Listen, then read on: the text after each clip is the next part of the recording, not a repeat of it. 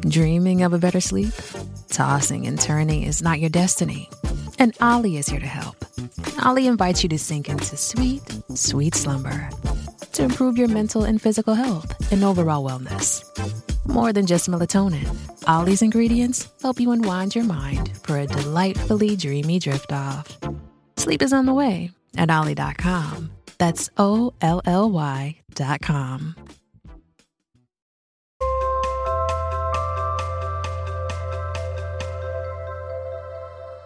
Hey everyone, Logan with Sweetfish here. As you may already know, we've had the hashtag agency series running for a while now here on B2B Growth.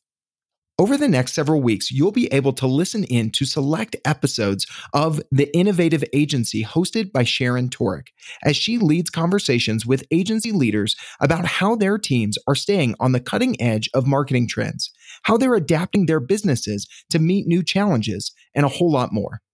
All right, let's get into the episode. Welcome, everybody, back to another episode of The Innovative Agency. It's Sharon Torek here again with you today. And I'm excited about something that probably most of you are going to groan about when I say it. And that's a conversation about ROI. That's right, ROI, return on investment.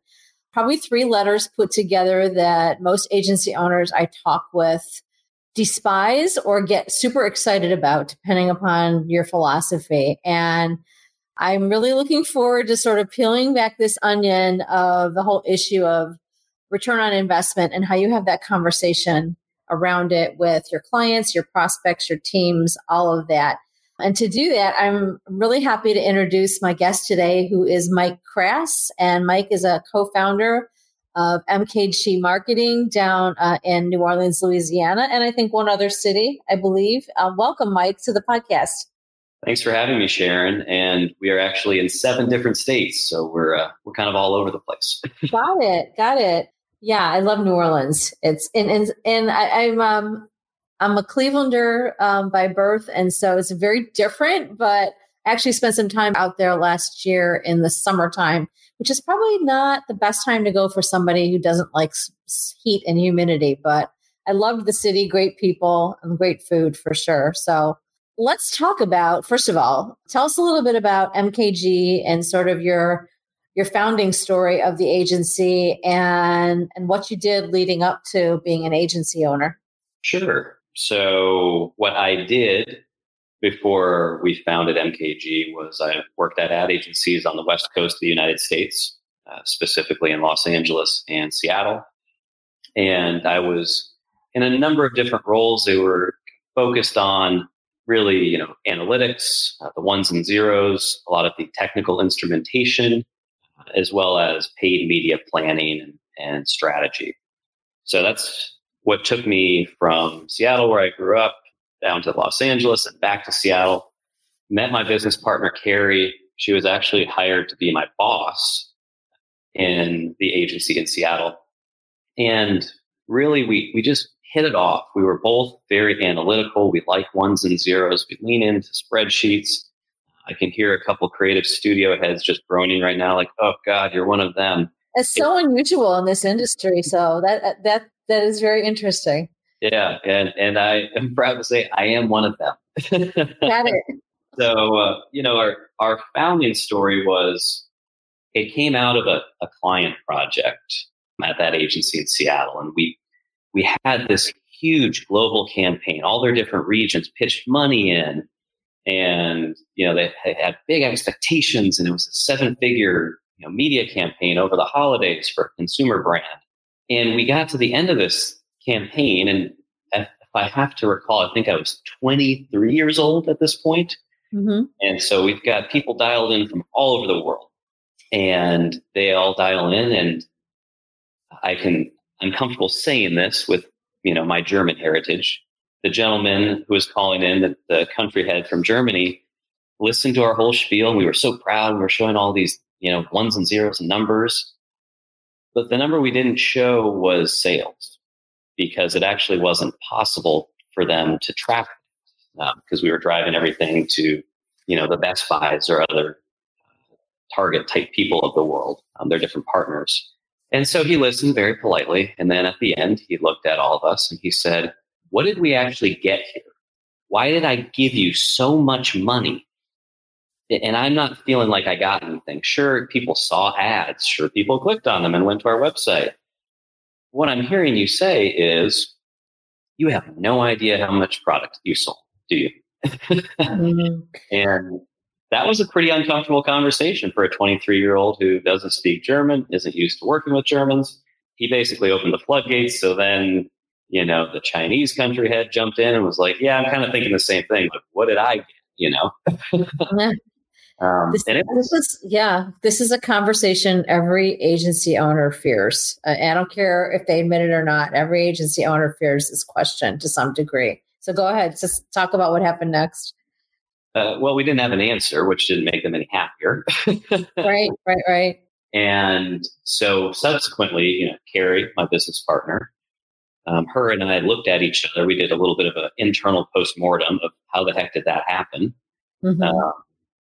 And we realized we never wanted that to happen again. So that's really where this idea of starting MKG sprouted in our brains. We thought, man, how could we control that to never happen again?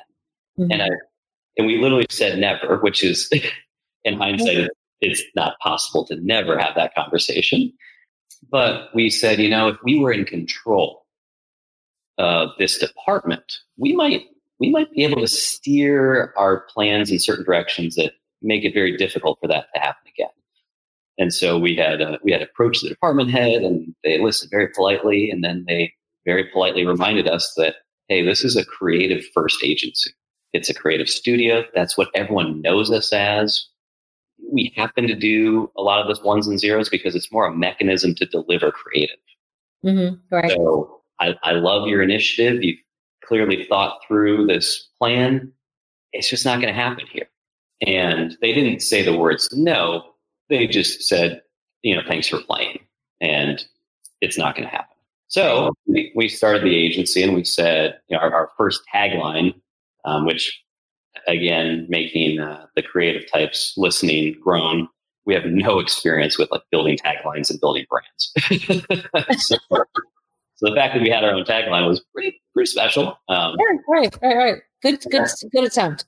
Yeah, I think that the tagline was measurable media. And so we wanted to make sure that we never had that really hard discussion again. And so that's where MKG originally came from. And today, like I mentioned, we've got team members. We're still a small agency. We have team members in 7 different states. And we work primarily with technology and healthcare brands. And the tagline for our niche that we talk about today is we help them grow big. Mm-hmm. We're not in the business of helping them grow a couple points a year. Unless they're a multi-billion-dollar business, then a few percentage points is a big deal. Sure. We are working with businesses that are trying to grow by 25, 50, 100%, 2x, 3x. We've heard numbers as high as 4x from some of our clients. Not that we're responsible for all that growth, but they just want us to be aware of, hey, you happen to do digital marketing for, technology brands like us or healthcare brands like us, but we are going to grow big. And you need to be a part of that. You need to kind of strap your seatbelt in and help us in the process. So that's what we do. We're not a full service agency. We focus on digital advertising, SEO, and analytics for technology and healthcare brands. And the type of brands that are hiring us are looking to grow pretty explosively, and they want us to be on board and helping them in the process. Do you? I love this as the lead or sort of the defining purpose of your experience founding your current agency, because it's very clear to express, it's measurable, and it doesn't lend itself to a lot of wiggle room, which is a brave thing to do, right? Because the data says what it says. Now you can choose what to measure, right? But you've got to decide in advance, I'm assuming, with your clients' consent and input about what those metrics are going to be, so that you know what you're going to be measured against once you start working with them. So I love the specificness of it, and I love the bravery of leading with, we're all about us tallying up the scores and seeing how we did. Because I think that's a harder conversation for an agency that is either creatively focused or brand building focused. Some of those types of things that are hard to put zeros and ones behind measuring, right? Yeah, absolutely. It's something that I'm starting to see more of with agencies. I kind of see the same types of language from agencies, which when you're trying to stand out is not great to see similar language. Yeah, no, I agree. But ultimately, it was us planting our flag and saying, for example, on the technology side, on average, clients invest $1 in our services and we generate $10 in sales pipeline back to them. So it's not sales, but it's leads that turn into proposals that are sent by a salesperson.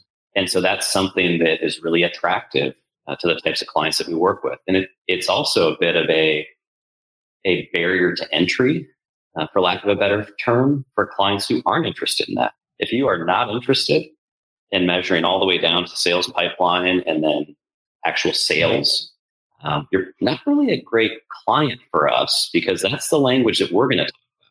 So Right.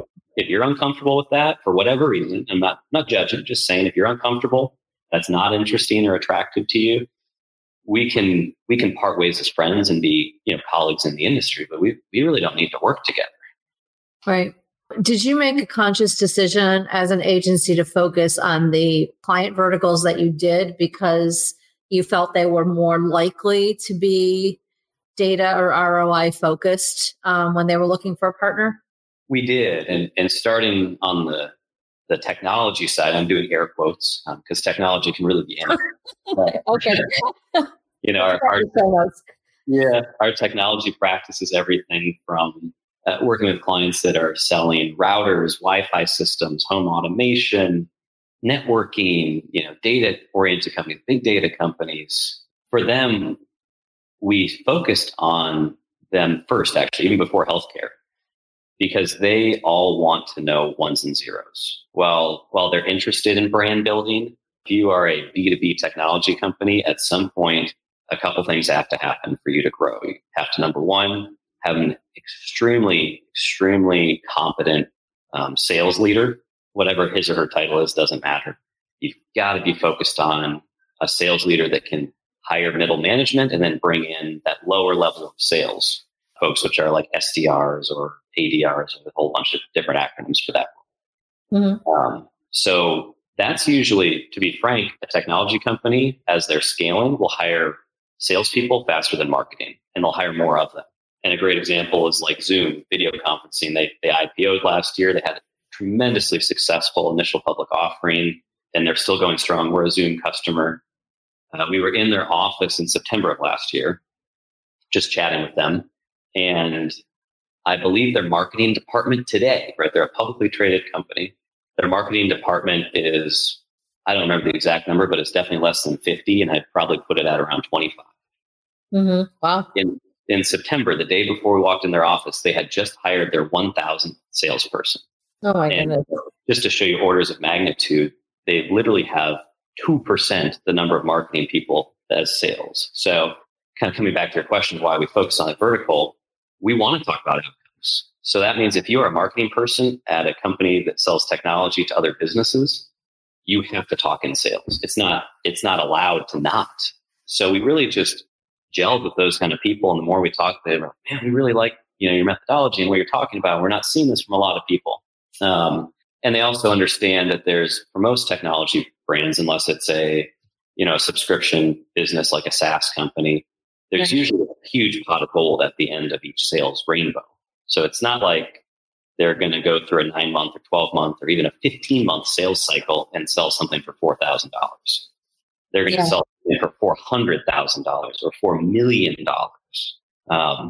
And then kind of talking about healthcare, we were really attracted to healthcare businesses because you might not get a $4 million sale immediately. Although one of our clients sits in a life sciences business that does rare disease treatments, actually does a 7-figure treatment that they sell, that they provide. With healthcare, it's more the lifetime value of that patient. If you say you're a hospital and you're taking care of my wife, Jen, that's her name.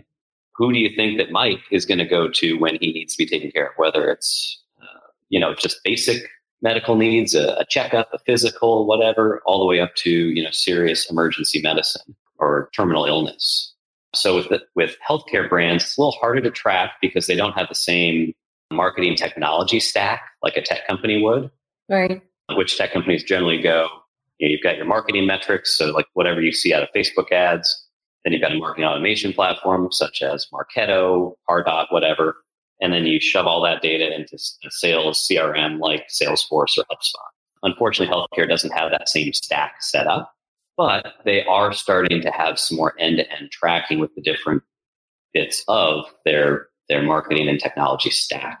So for us, it's really rewarding to be able to say, again, for that life sciences business, getting a single new patient pays for our service many times over in a year. We're usually not that fortunate. It's usually like, okay, we bring Mike in and he's going to see the doctor for a few years. And Mike's wife, Jen, starts coming in. And then Sharon asks where do you guys go to the doctor? And all of a sudden Sharon starts going. So we're looking to be able to tell a story powered by these different bits of technology that says, okay, you're going to spend X on MKG. Our goal is to make Y bigger than X. And that Y should continue to grow over time. So that's why we were really attracted to those two industries. Long sales cycles, really valuable customers or patients on the healthcare side, and a clear need also. Not to marginalize the Banana Republic shirt that I'm wearing right now, but I didn't need a Banana Republic shirt. I could have bought a shirt from pretty much anywhere and wore it to work. Well, and I also think that there are industries that lend themselves to a lot of interim benchmarking, which a data-focused agency is well equipped to do, right? Because you're constantly measuring, and it's baked into the way you deliver the value that you deliver. And so you're helping your clients create bigger ticket relationships or bigger ticket sales, but pick your phraseology depending on the industry. Right. But you are helping them measure along the way whether they're headed in the right direction and on the right path. Yeah, along the way. And when it comes to our services and fees, it ends up being a fairly binary conversation. When I'm calling you or Andre, who's our sales leader here at MKG, when myself or Andre are calling a client about a renewal, we should have a really good idea around how likely we are to renew. Are we going to get more work from them? Are they going to reduce the work? Are they just going to terminate the relationship at the end of the current contract? It's a pretty binary conversation, and that I've seen in other agencies can be uncomfortable.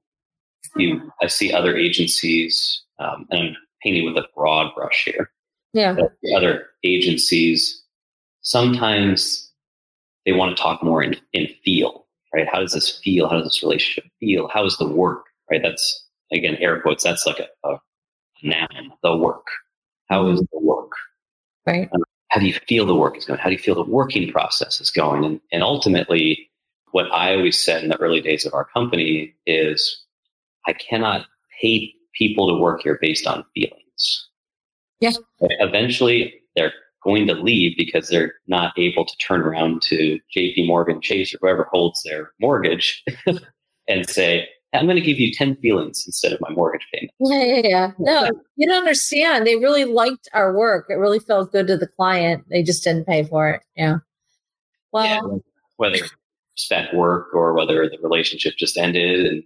And I think for us, it is truly confusing. If we are delivering on the metrics we agreed to as a group, not just what we told you, but you weighed in on them, you agreed as a client, we got consensus that was communicated up the chain of command to leadership. It's truly confusing if we're doing really well for somebody and we don't get renewed, because that basically means that all of that was lip service and we didn't have.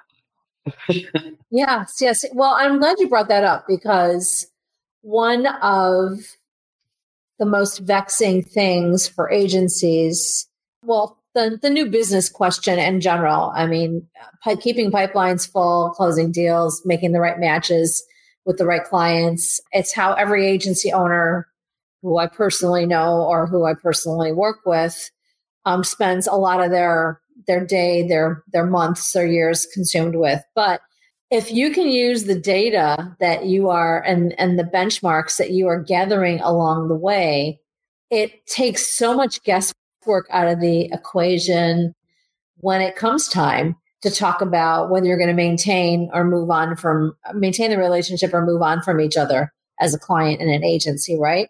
And agencies spend so much of their time just trying to keep the business they already have in some cases. And your approach seems to me to eliminate so much of that variableness because, like you said, you should be able to predict a lot earlier than on renewal of your agreement whether or not you're delivering on what the parties agreed you would deliver. And so if they're not renewing, some intervening circumstances occurred or, it's a surprise for unrelated reasons, but you're definitely blunting that variable down to zero in most cases. So and so you can plan. And so you're spending less money trying to maintain the work that you already have. Yeah. And I like that the word you used, blunting it down, and using the word vexing, confusing. I mean, it's really, if we're not getting renewed, there's a problem there.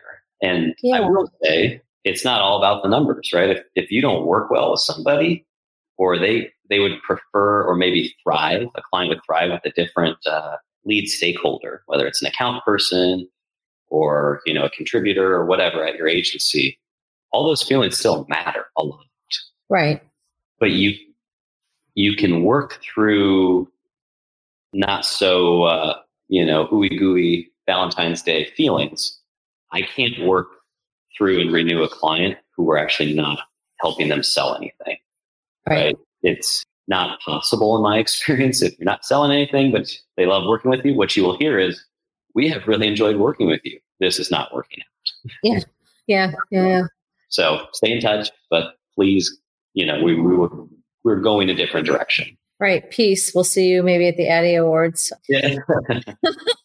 Well, I wanted to talk, speaking of, I wanted to sort of talk with you a little bit about your client vetting and discovery process, because, not only are you really diligent about looking at the numbers just very plainly throughout the engagement, but you do a lot of upfront work, and it's metrics focused as well on vetting a client in the first place. You have a discovery and onboarding process that is somewhat democratic, although that's probably an overbroad term because you are the owner, and I've got to assume that you can reverse or override any decisions you're not comfortable with. But talk a little bit about how you are vetting and handling discovery with new potential clients, including your scorecarding process. Yes. So we've recently, in the past year, discovered scorecards. Had heard a lot about them from other agency owners and even other businesses. And the purpose of a scorecard is just to figure out numerically a difficult question, right? A difficult question might be, should we work with this client or not?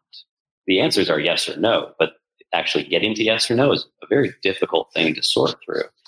And so what we used to do when we were a smaller agency is we would, before we sent a proposal to a client, we would review every single, new prospect with the entire team. We would talk about it. We would kind of brief the team, do Q&A, and then we would vote. So that was a very, by the book, literal, democratic process. Imagine you've got your little primaries on CNN or Fox or whatever station you watch, and then you move all the way down to voting. And we found that was incredibly important, that we would get 100% yes votes. It had to be unanimous. And part of that came from, I worked on the West Coast for ad agencies. Carrie, my business partner, is from the Northeast, so she was in New York at some major holding companies working for big agencies there. And what we would find is that working in those worlds, you basically got this client tossed on your lap on a Tuesday morning, and they would just, a managing director or your department head would just say, hey, by the way, you're going to be working with the Cleveland Indians. Have fun. And somebody might say to their colleague, and they would whisper it, they would not say it out loud, that they might whisper, I don't know anything about baseball. Right. Or I think the more accurate would be, I don't know anything about basketball. And then their colleague would be like, Indians are a baseball team. Yeah. Yeah, exactly. So you're like, I don't know anything about this. I don't have interest in it. I might even have an objection. Like I might have a moral or professional or personal objection to this brand or business. So we wanted to bring that voting process to the team. And that's what we started with for the first 7 years of the company. And then last year, we noticed that there were some common variables that were always discussed in a vote and in a briefing and in Q&A. And so we said, well, if we could turn this into a scorecard, these 10 variables, and you answer yes or no, and yes gets X amount of points, no gets Y amount of points, we could actually speed this whole process up so we don't have to brief the whole team on every single client, which that worked well in the beginning when maybe we'd get like a couple leads a month. We average through, referrals, inbound, our paid efforts, we probably average anywhere between 5 and 10 leads a week today. So I can't talk to the whole team about 10 leads every single week and brief them on every single one. Right. So we turned it into a scorecard, and we're testing it out. It'll probably take a year or longer to see if our scorecard is any good or not, because you have to put people through it. You have to bring them on board, and then you have to see if they stay on board. But the scorecard just spits out a number, and between 70 and 100, it's just an automatic yes. And we tell the team, hey, based on the scorecard of all of your most important concerns, all the most important variables, they scored an automatic yes. So this is just an FYI, it's happening. Between, I think it's 50 and 60 or 40 and 60, I forget the exact number on the numeric scale, we'll go back to our original process of briefing the team and having Q&A. And then anything under, I think, 40 is just an automatic no. And what we've found, again, we've only been using the scorecard for a few months now. What we've found is that we've talked about feelings earlier. I can feel a client's not going to work, and then I put them to the scorecard. I actually did this yesterday, and it was numerically like an immediate no. Right. Okay. And that, as an agency owner, felt good to basically have your gut valid. It was like, there are some things I'm worried about here. I wonder if we can overcome them to work together and be productive as a group. And then I put them through the scorecard, and I was like, I think they scored like a 20. I think if you get your name right, you get 10 points on our scorecard. So it's that's a deal. But it was one of the things where I was like, I feel my gut is totally validated.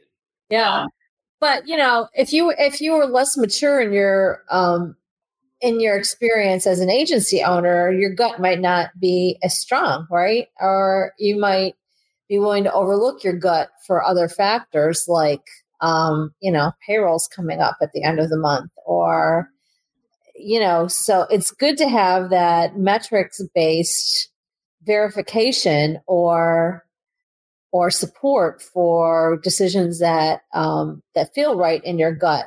I mean, I do believe there are some occasions on which, as an owner or an entrepreneur, something just doesn't sit well with you for whatever reason. That's why you assume the risk of having your own business, right? So that you can override some of those other decisions, and you own your own mistakes or own your own victories, whichever. But having the data that you develop and having it vetted by so many of the team members, and using it also to explain your decisions to them so that they understand the principles you're using and how you're loyal to them.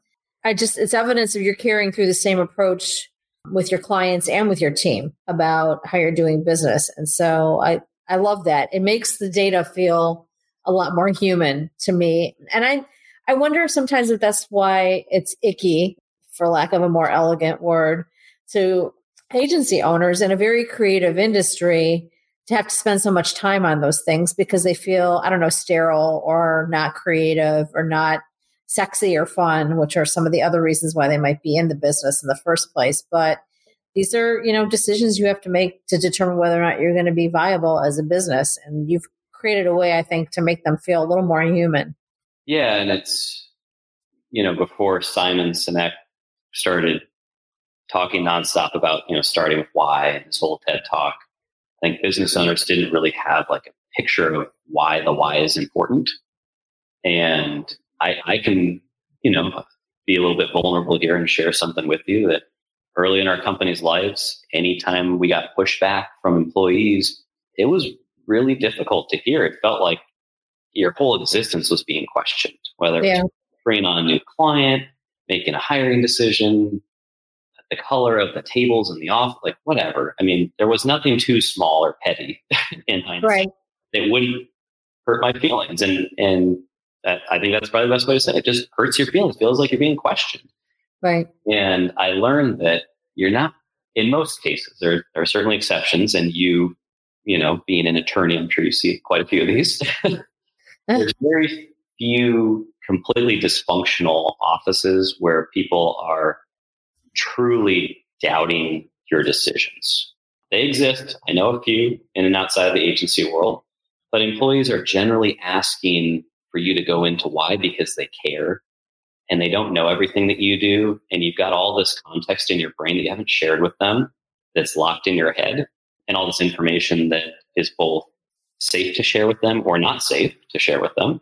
And so talking about why and having data to back it up for the company, I think it's just a really great way to meet them, not even halfway, but like come all the way across the aisle and go talk to the employees and be like, this is why we're making some decisions. And right. When we first presented at one of our all hands meetings, the new client scorecard, the feedback, and I was kind of gearing up for a lot of questions around methodology. Well, why do you get 5 points for this and 10 for that? And like very tactical questions. Right. The first thing that was said was, it's about time. Really? Yeah. They're like, doesn't surprise me that we're having this discussion. And I don't want this to come across the wrong way, but I kind of thought that we would get here a while ago. And that we would have this scorecard as a tool to help the business. And I was like, okay. Like of all the feedback, that was not the first thing I thought I was going to hear. It's really interesting that you just shared that, because what I was thinking as you were being vulnerable was I was going to offer something.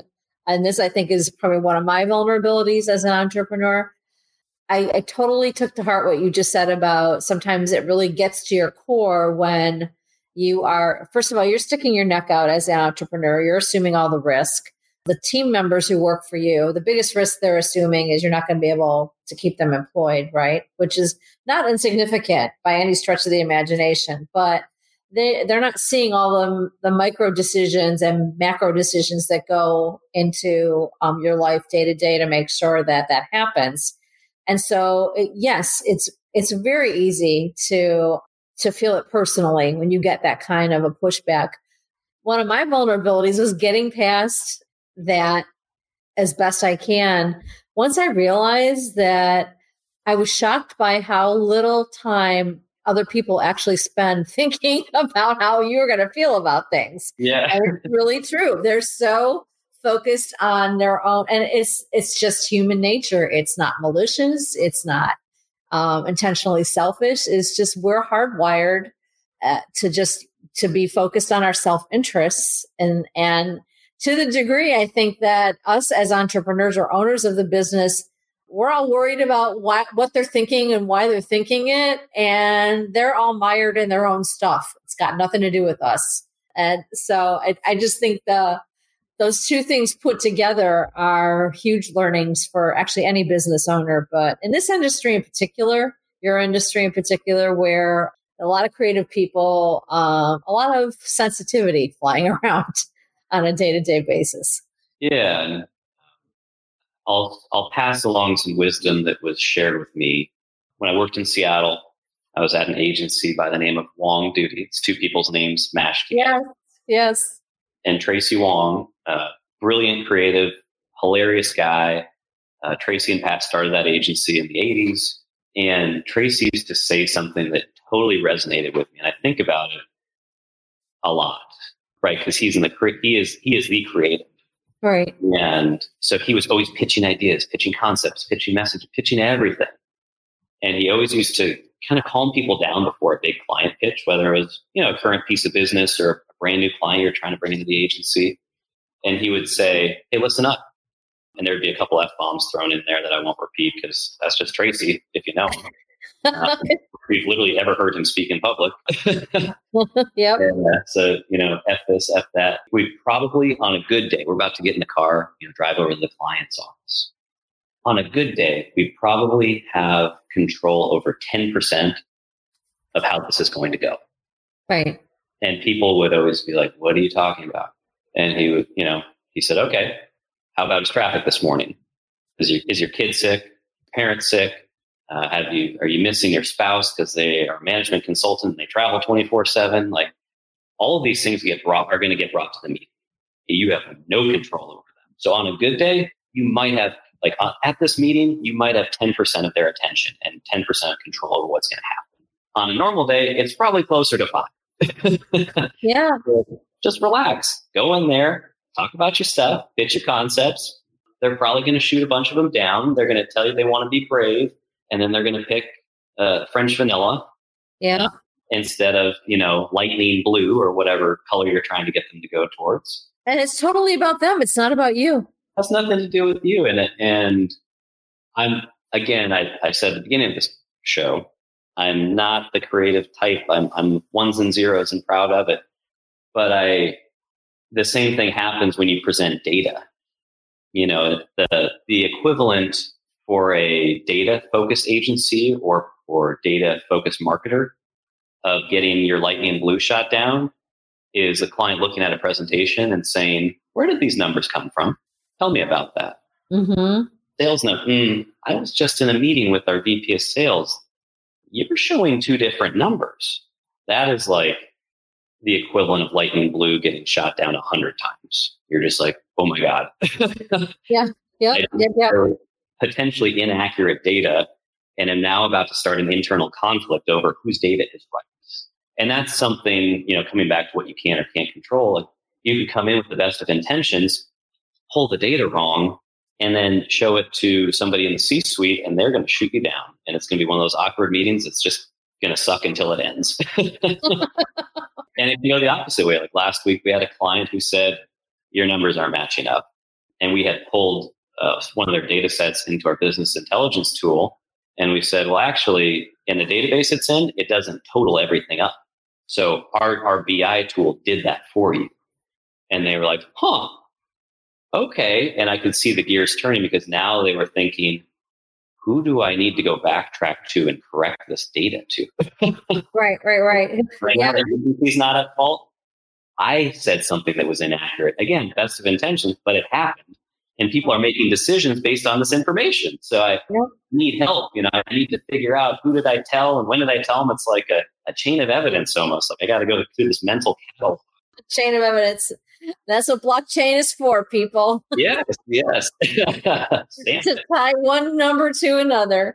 Yeah. Oh my goodness. Well, what you just said reminded me of something we talked about earlier. And I guess I would love to spend one of our last few minutes talking about, some interesting points of view on agency client relationships and the real reasons why agencies get hired and fired, and also the lies that you think that agencies tell themselves about why it happens. And what you just said about that conversation, it sort of made me think of you bringing that up earlier. And so let's talk about that for a minute. What's your working theory about the reasons why agencies actually get hired versus maybe why they think they do? And what are the things that agencies should stop telling themselves about why they're really getting hired? Sure. And as loud as I have been about being analytical and ones and zeros, this is a totally qualitative, me just pounding the pavement, talking to prospective clients, talking to current clients, talking to former clients. I really would love to turn this into a cohesive study or paper, but I'll let you coach me. Sure would. It's data. I know. Yeah. Of course, I'm sitting here talking about building presentations. I'll let you coach me through this. If you think I'm getting off track, just kind of nudge me in the right direction. So there's here's my working theory. Agencies get hired for 2 reasons. It's either expertise or time. And I don't mean time that you bill. I mean, the client does not have time to do whatever you're being hired to do. They get hired for those 2 reasons because, well, on the time front, what I found in my research is for larger companies, they usually have set headcounts that they can add to their department or organization. So they might have the money to go hire a full-time equivalent employee, stick them in an office, give them a computer and say, do this job. But they might not have the headcount for it. And that's incredibly frustrating for clients. I've seen clients who have actually told me as prospects, they've said, to be honest, don't really want to hire you or anybody. Mm-hmm. Here's what I want to do, but I can't do it. Right. The other thing that I heard actually a lot last year, right? We're in a tight labor market. It's tough to convince people that your company is where they should spend 40 plus hours a week away from their family and other, fun stuff that they do. The other part is experience or expertise. I talked to multiple prospects last year who almost used the exact same language. It was like they were talking to one another, even though I knew they weren't. They didn't know each other. And they said, we actually have interviewed quite a few people to come work here full time. Haven't found anybody that we really thought would excel in this job.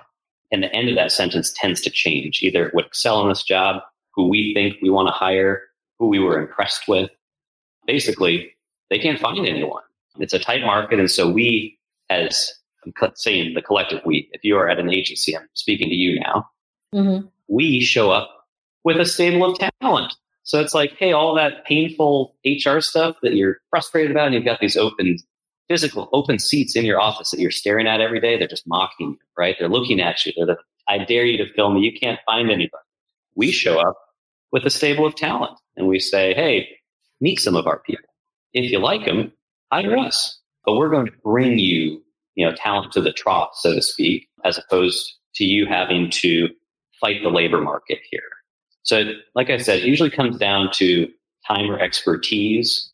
The other thing that I've seen outside of that, of why agencies might get hired, is say you do have the headcount. So let's talk about Dell, the computer company. Dell has headcount. They hire a senior content strategist. Great. Who does she report to? What is her dotted and solid line within the organization? Is there anybody focused on her development? Because again, coming back to the tight labor market comment, and I think unemployment is, hovering somewhere between 3 and 5%. It's usually a 4-ish range when I check. If you hire this person and she has no path to getting better, getting promoted, learning things, being supported internally, within a tight labor market, that's not an attractive job to accept. And she might accept it. She might say, the pay is good, looks like easy work. It's actually a short commute. It's like a 5-minute drive from my house. I'll go work here for a little bit. More often than not, what I'm seeing from the talent side, the employees who are bringing their talents to the table, is they're just saying, listen, if there isn't a plan for me, that's not really attractive. I'm kind of like this kite that at any moment the string could get cut by a pair of scissors. And nobody's really focused on where I'm flying or how fast I'm going or how high I'm flying. That's really not attractive. And so those are some of the things that I'm starting to see. And I would end with a question that Andre, our sales guy, and I tend to ask a lot of prospects. We tend to ask, why are you hiring an agency? Because I truly want to know, why don't you hire this in-house? Why don't you hire a single 1099 contractor, right? Because there's so much work here that a single person couldn't do it. Mm-hmm. And if you say yes to the agency, then it's, why would you hire the agency? Like, why do you want our organizations to collide and work together for the next 12 plus months? And those are, I probably should have started my answer with that. That's where you start to get the answers around time, experience, development of employees. If you're going to hire them full-time in-house at Dell or wherever you are. And those are the trends that I'm seeing a lot of. And the most, I don't want to call it alarming, but the most intriguing trend is people can't find who they want. And so they're just deciding to hire nobody. It's almost that the decision is so complex, they can't see what they want. And so they just make no decision at all. Right? Yeah. A paradoxical choice. Right. Well, I think if anyone can develop the data to either flush out that theory or lead you to a different conclusion, it's you and your team at MKG, right? I think so. Yeah. So I would love to see that. If you ever do that study, let me know, because I'd love to have you back and I'd love to talk about it. I think it'd be fascinating for agency folks listening to this to learn more about the real reasons, because any data you can gather to help you understand better whether or not you have a shot, especially in new business situations, is helpful and takes friction out of the process. Absolutely. Yeah. This has been a fascinating conversation. I am not personally a data girl, because I think if I had been, I probably would have chosen a different career path in my life. But I know how just increasingly important it is in the life of a marketer and of an agency that supports marketing. And so it's been fascinating to get the take of the owner of a data-focused agency who just puts it right out there from the time you bring a new client on until the time you're ready to renew or not with them. And so I really appreciate you sharing your perspective today, Mike. This has been a really interesting conversation. I learned a lot and I really enjoyed it. So I want to thank you for being a guest on the podcast. And I also want to give the agency leaders and owners who are listening today an opportunity to learn more about the work that MKG does. So where are the best places that they can reach you or the agency?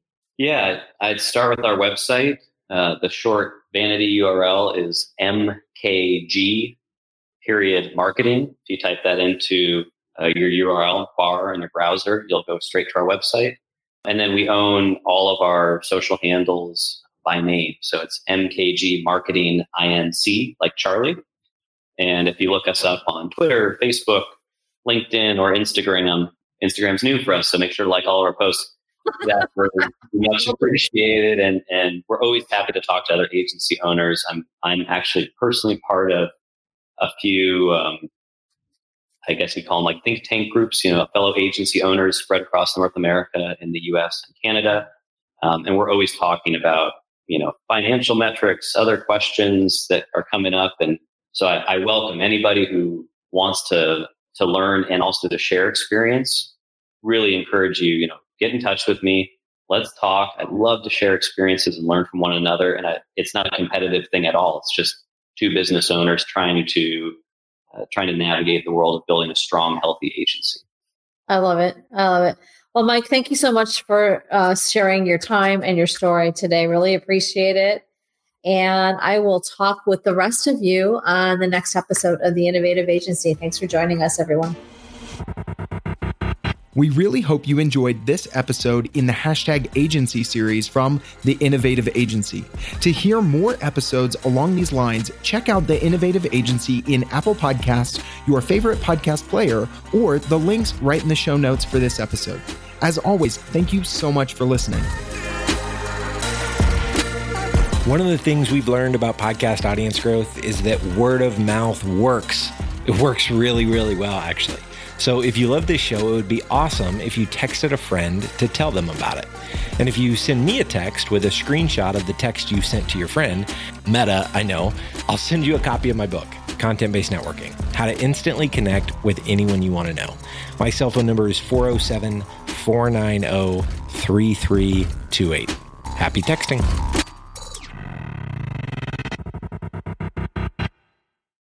As humans, we're naturally driven by the search for better. But when it comes to hiring, the best way to search for a candidate isn't to search at all. Don't search, match with Indeed. When I was looking to hire someone, it was so slow and overwhelming.